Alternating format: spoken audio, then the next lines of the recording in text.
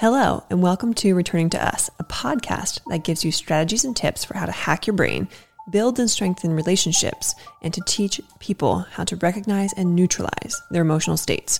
I'll discuss emotional intelligence and regulation, how food and exercise impact the body and brain, and share lessons from my own lived experiences. I'm Lauren Spiegelmeier, the founder of the Behavior Hub, which is an organization that works to reduce the stressors of raising and educating children through a brain and biology-based lens.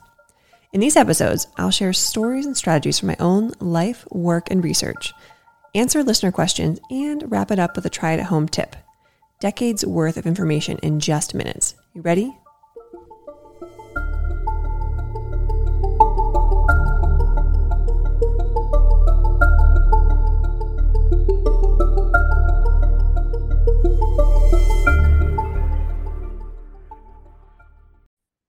All right, y'all. We are going into a series on, I'd say, raising, but also educating kids. So the series is based on a bunch of research I just did in kind of parenting styles of non-American cultures.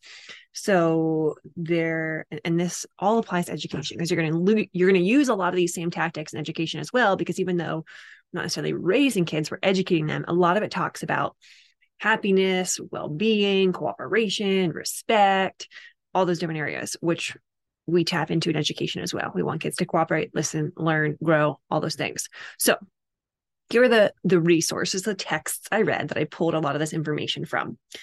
One of my favorites, Hunt, Gather, Parent. Another is about Scandinavian parenting, and I believe it's called There Is No Bad Weather. The other is The Danish Way of Parenting.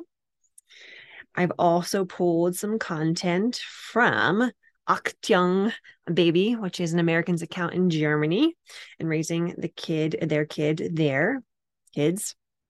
And of course, the very famous Bringing Up Bébé, the French American, raising a child in a French setting. So going to go into some different topics. Today's topic is helpfulness.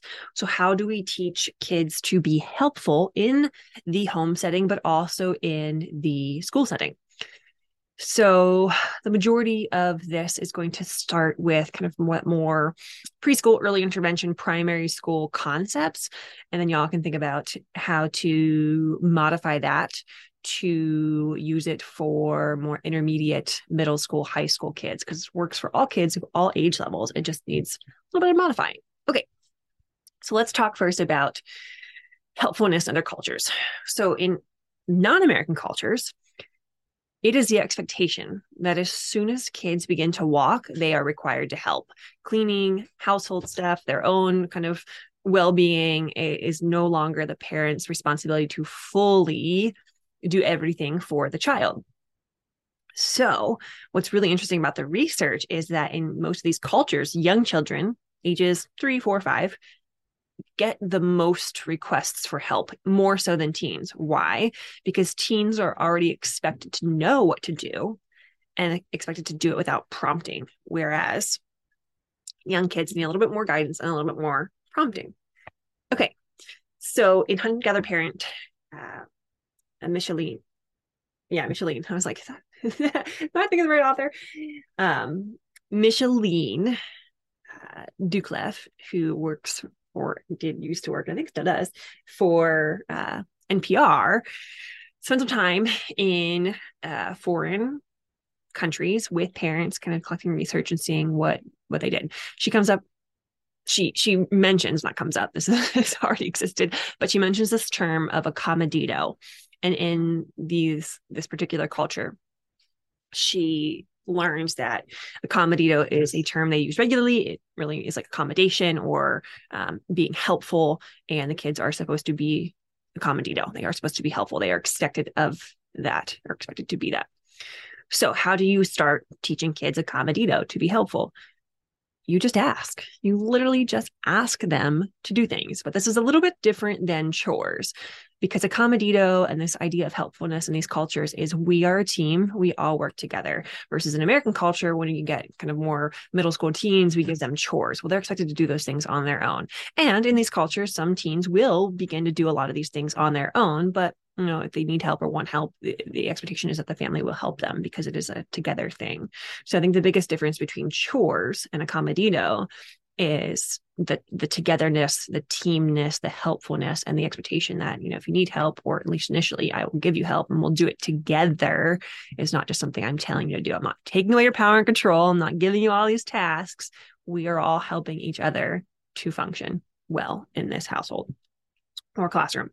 The biggest thing, and where I see the biggest mistake when parents or educators start to ask kids to help, is they give too many tasks or too big of tasks. So start small, start with subtasks, micro tasks. Like a 3-year-old, just ask them to go get something. Like being a comedito as a 3-year-old could be going and getting the shoes you're about to put on them versus you walking over and getting them. Being a comedito as a 5-year-old is if you're cooking, asking them to get you a pot or a pan or, to help stir something. So know that too much, too fast won't last. And know that when you are trying to bring helpfulness into your household and you haven't had it before, or you've only had chores, that it's going to take months to get that down, especially if kids are not used to that because they haven't done it before. So give yourself some grace. They're learning new skills. The biggest thing I would say, and even with young kids, is consider their interests. Include them in the choosing process, which tasks they want to do, which tasks they're more motivated with, what they'd like to help with. I mean, young kids are going to probably want to help with everything, but older kids, some of the motivation behind getting these things done and doing them, being part of the team, is including them, making them feel heard. So if nothing else, at least ask their opinion about how they feel about the task you've assigned to them. And not really assign to them, ask them to help complete. Help. Don't forget, this is helpfulness, teamfulness. If nothing else, especially with young kids, and you're not sure how to integrate them or include them in the process of being helpful, at least make sure that they see what you are doing, because they start to begin to mimic what you are doing. So if they see you doing the things, they're more likely to be helpful. For example, in American culture, I see it quite frequently where we'll like turn on a device or turn on TV and we'll give it to a young kid and we'll distract them or let them play. And then we will go off and do the household chores or things that need to be done. Don't do that. Put them right where the chore is. If you're folding laundry, fold right down the floor with them. If you're vacuuming, they bring them out right where you're vacuuming, whatever it is, but make sure that they see you doing the chore. For really, really young kids, like babies. So for example, I have a 6-month-old. When I'm cooking in the kitchen, I am vacuuming, I am cleaning. I almost always put him in the baby carrier. So I wear him on my back or on my chest. Or I will put him in like his high chair or his kind of bumbo seat or even like a bouncer seat and put him right where I'm doing all of these things so that he can see what I'm doing. And to be honest, since we started that so early when he was really, really young, he doesn't even really need anything to be occupied when he's in those spaces. He doesn't even need toys. He's just satisfied with watching because he's curious. But if they struggle, start scaffolding by allowing them to be in those spaces, but give them something to play with so they're at least in the vicinity. Okay. So again, I haven't reiterated this enough. It is inviting them to be a part of and to do together, whether they are 3 or 13. Relationship is the strongest form of reward. Biologically, there's nothing more powerful as a form of reward than building, connecting, having a relationship with people that you love or are around a lot. So it's our time and our attention to these kids, or all kids, that is the most precious gift. So make sure that you are inviting them to be a part of this and know that they genuinely want to feel like they are a part of it. It's a biological need of ours. If mistakes are made, because we all know that's going to happen, especially if you have older kids and you haven't started this from birth, essentially, guide them back to where you want them to be. Don't punish them. Don't use a sour tone. I'm not sure what a sour tone is, but it's not nice. Don't use a tone that shows like disdain or disgust or agitation. Just take a deep breath, guide them back to where you want them to be. And if the child ignores you or laughs, which I've seen too, and they probably will, show them little emotion, keep your emotion kind of neutral, and guide them again. You could even state your strong feelings. So here's an example. My 6-month-old is learning to crawl, and he started grabbing our plants. And I was reading in the French book about using the term no. And the reason it works so well in France and not in the US is because the French use it with conviction. So I'm like, okay, what does no with conviction sound like for me? So he grabs the plant, and I kind of get his attention, eye-to-eye contact, face-to-face contact, and I say no. And he starts to giggle and laugh. And I say no. And I think I'm being like stern, and I think I'm using conviction, and he's just giggling and laughing. I'm like, all right, not working. So that's a good example of like when your child ignores you or they laugh, when you're kind of guiding them or kind of giving them a little piece of emotion. So I think for me, what happens is the change in tone, the attention, he likes, he giggles, he laughs.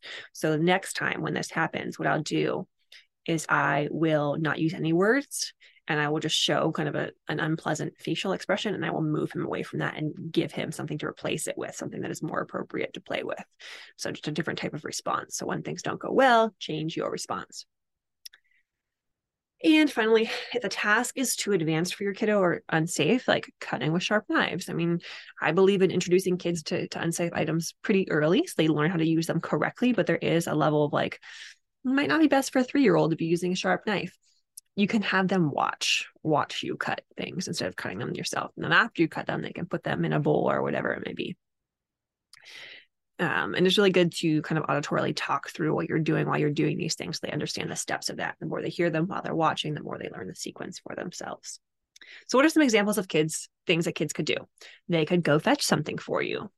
They could hold something for someone. They could kind of put things in containers, like food in containers, serve it in bowls, stir things. They could carry something for you. They can certainly help clean, and it might not be up to par, and you might have to go back over it, but just letting them be a part of that process is super helpful. And they can also do like helpful things with siblings. Like if they have younger siblings, they can hold the bottle for the sibling, or they can help with an ill family member or a grandparent or any type of sibling activity. When you are trying these things and you are trying to teach helpfulness and teach accommodito, there are 3 things to make sure. As Brene Brown says, clear is kind. So be clear on what you want them to do and don't use too much language. Too much language gets them lost in your verbal share. So just be kind of clear and simple and short. Make sure the task is doable. Make sure they can actually do it on their own, or they can do it with your support. And if it doesn't go well, don't force it. Let it go and come back to it and try it again later. Okay, so with that, I would say, give it a shot. Remember, you can have them go fetch, hold something, stir, or put something in a bowl, a plate, help with siblings, carry something, or help clean. That's just about any age group can do that. If it doesn't go well, don't force it. Go back and try again later. Be kind, make sure it's doable. And that is all I'm going to share on helpfulness today. It is pretty simple, pretty straightforward. Not a whole lot more to share there. If you've done this before, let us know in the comments below what you've done. Or if it didn't go well, let us know what happened, and we can kind of guide you from there. And that takes us to today's listener question, which is, why do so many kids need control? Why? Well, control is a product of anxiety. Control tells me that someone or a child is anxious, because when they are anxious, they are thinking about things of the future. And when they are thinking about things of the future, everything feels like it's out of control, out of their reach. So naturally, we subconsciously start to seek control. So what I do when a child is seeking control is I label what I see. I label the emotion, anxiety. You're feeling anxious. I think you're feeling anxious. You might be feeling anxious. I hold space for that. I let them know that feeling anxious is okay. And that the way out of anxiety is to come back to the present. And then we do some type of mindfulness activity to come back to the present. And then what I also kind of do is think about what are other ways I can give kids back control. So I can deal with anxiety and I can bring them back to the present through mindfulness. Or I can give them choice, give them option, give them ownership. I can give them a task or a responsibility to do, and not something that's like demanding, but something that makes them feel a sense of power and control and accomplishment. But I need to focus on what's driving the need for control, anxiety, what's causing the anxiety, help them learn the emotion they're feeling, anxiety, and find ways to give them a sense of control so that they can not feel so anxious to come back to the present. All right, to wrap up our show, I'm going to tell you our try-at-home tip, which is panoramic view. What does panoramic view mean? It means that when you are feeling stressed, anxious, needing to have control, overwhelmed, go somewhere where you can get a panoramic view. So maybe a high vantage point, maybe just looking at a window, maybe the top of a hill, maybe just going outside. But the reason that this helps bring you back to the present as a mindfulness activity is because when your body has this panoramic view, it feels like it can see a lot. It can see a far distance. It feels safe, and it already puts your body back into a state of equilibrium. So great thing to try. That's it for today's episode of Returning to Us podcast. Don't forget our try-at-home tip, which is get a panoramic view when you're feeling anxious. And if you're looking for more support in the area of stress, trauma, behavior, or the brain, I would love to be a part of this learning journey. The Behavior Hub offers a few different supports, most of which is coaching for parents or coaching for schools, districts, educators, and online courses, one that even gives university credit from the University of Pennsylvania. So if you're interested in learning more about any of these things, shoot me a text, 717-693-7744, or hop on our website, thebehaviorhub.com, and email me there. Until next episode, I am Lauren Spiegelmeier, and thank you for joining me.